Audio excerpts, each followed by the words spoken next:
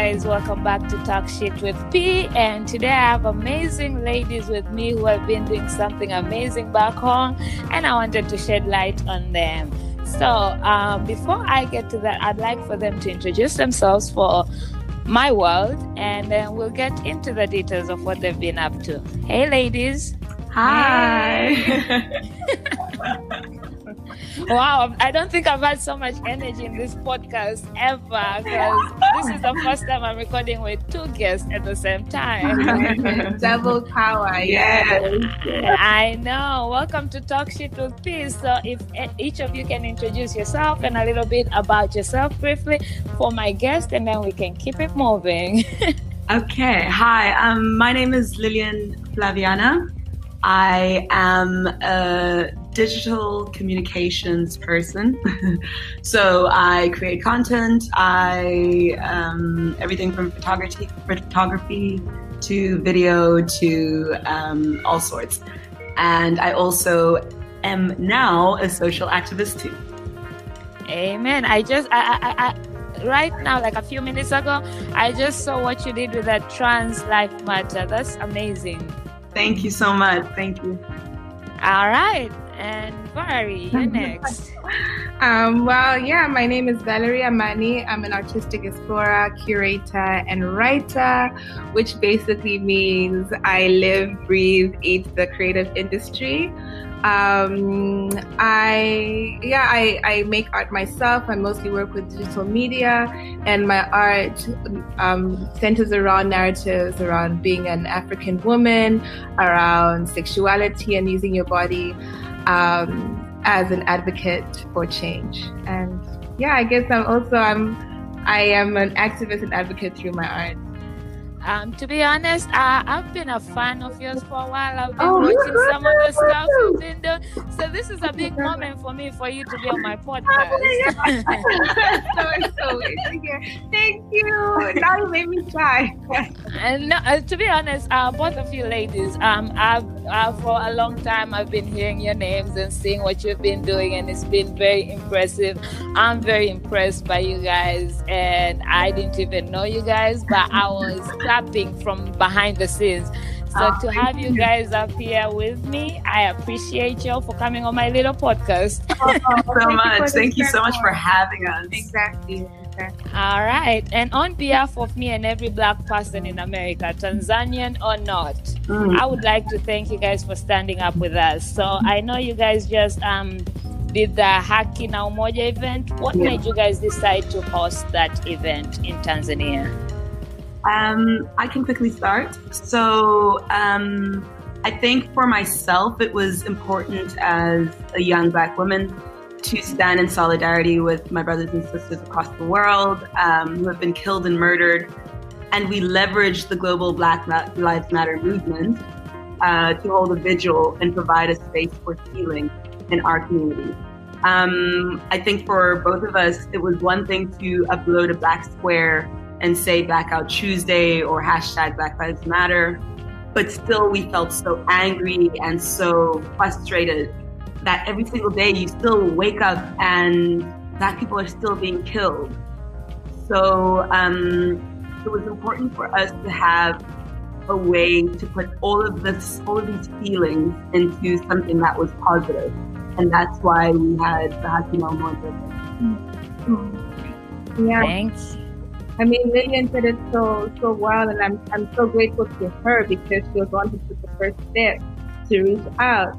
And I've spoken to someone, and it was kind of like, being in Tanzania and being in Africa and being surrounded by Black people all the time.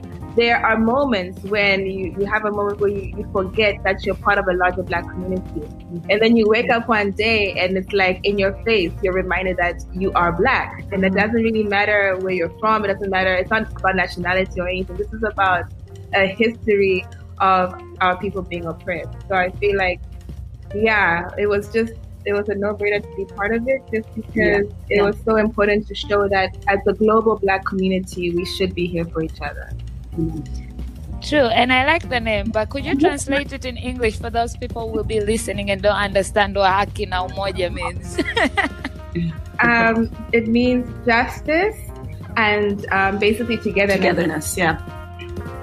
Cool. Now I know you guys have lived out of Tanzania.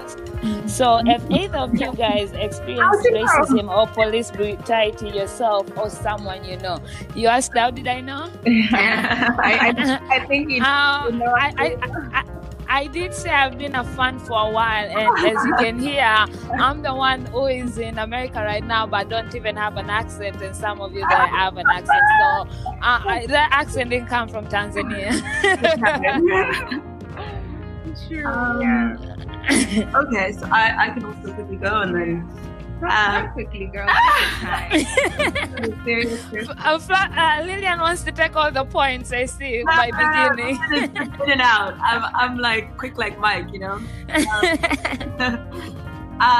Yeah, of course we have experienced racism. Both Val and I grew up for a very long time in South Africa. I went to a predominantly white South African school where a lot of white kids felt at liberty to say words like kapper or coon in front of me, and then to look at me and say, but not blacks like you, Lo. Not blacks like you. And so as a young child, I was constantly forced to navigate these white spaces. And after leaving high school and even still today, I'm still unlearning the projected identity that was given to me in this space and relearning how to embrace myself and who I am without any shame. And that's why even here in Tanzania, when people are saying, it's not us that are being killed. It's not blacks like us. This is why it's also very important, because at the end of the day, whoever you are as a black person, the system does not care for you. Yeah. The system was not built to care for you. You don't know who a black like you and a black who's not like you. You're black. You're black. At the end of the day, black is black. Black. Yeah. Amen. And so we care for each other. That, like you said, like that's what we do. So yeah. I mean, if I think back to my first experience of racism, I think I had two. One in Zimbabwe when I was in grade 3 even. We were in, I was going to a predominantly white British school. And so 90% of my classmates were white. And it was a dress-up dance, and they're like, dress like your favorite Spice Girl. So I really loved Baby Spice. At that time, I didn't really see color. I wasn't aware of it. So I put on my little pink outfit with my little pom-poms, just like Baby Spice used to do. And it came time for the competition of like best dressed. And so you stand in the line where you dressed up as. And I just remember this so vividly, but it was so long ago. But these two white girls turn around and look at me. They're like, you can't be in this line. You can't be Baby Spice. You have to be Scary Spice because you're black. And this is grade 3. And I just remember swallowing my pride and like shuffling. I couldn't even say anything. I just shuffled to the Scary Spice line. And isn't it ironical that this happened in an African country? Yeah, they're the ones who were in that country. And oh my God! I mean, all my experiences of racism have been on this continent. Me too. Which is, yeah, and they've been raw experiences. You are black. People are disrespecting you. Yeah. And at a young age like that. And at a young age, yeah. And yet you're in our continent. What did you expect? Like, you came to a country that has a lot of black people. Why are you here? But this is also the thing about conditioning, right? Because I've also experienced racism, self-racism or self-hate, and xenophobia, I think, is also a product of racism and neocolonialism or colonialism, because xenophobia is a big thing in South Africa. So, of course, what does a black man being killed in America have to do with us. It has everything to do with us because it's how we think, it's how we feel, it's how we can treat each other in that way too. It's a deep-rooted problem. So yeah, it's sad that it's 2020 and we're still dealing with being color of our skin being an issue. Yeah. We're just All right. for it to matter. Exactly. We're not even asking for much. Yeah. But I read I read something really interesting on the gram. But someone said that why people are so uncomfortable with white lives matter or like promoting Black lives, because when you promote white lives, it immediately means anti-Black. But pro-Black does not mean anti-white. But people don't understand because we know that pro-white, if pro-white means anti-Black, which pro-white does, then surely pro-Black should mean anti-white, which it does not, which they don't understand. This is why there's so much like animosity towards Black Lives Matter, because we're not saying that now we hate you. No, bro. We just say we matter. Exactly. We just want you to take our lives as serious as you take yours. Exactly. That's all. Yeah. So, I know with you guys, with your event, you guys had testimonials, mural paintings, poetry, music, vigil, and all those amazing good stuff. How did this event help bring the community together? Oh, am I starting this time? You can start, baby. I mean, I think what was great is that it was an open space, and we're so lucky to have it at Nafasi Art Space, which is a NGO and art center which already kind of promotes an open community. And so already having it at Nafasi really opened the door to any kind of person, you know, wherever they come from, to come to an open space. And I think the collaborators also played a big role in, you know, inviting people and making sure people felt safe, because we had musicians who had their own crowd and their own people. We had the poets, of course, we had the graffiti artists, and we had our own community, I guess, of people that we could reach out to. So I think we didn't have an expectation of how many people would show up. And we just hope that whoever felt, you know, touched by this, and whoever had been struggling with this and wanted some space to communicate their frustrations and their pain, they would come and have a moment for healing. So, yeah. Agreed. Yeah, I mean, I think also what's very important about what we had was the art part of it.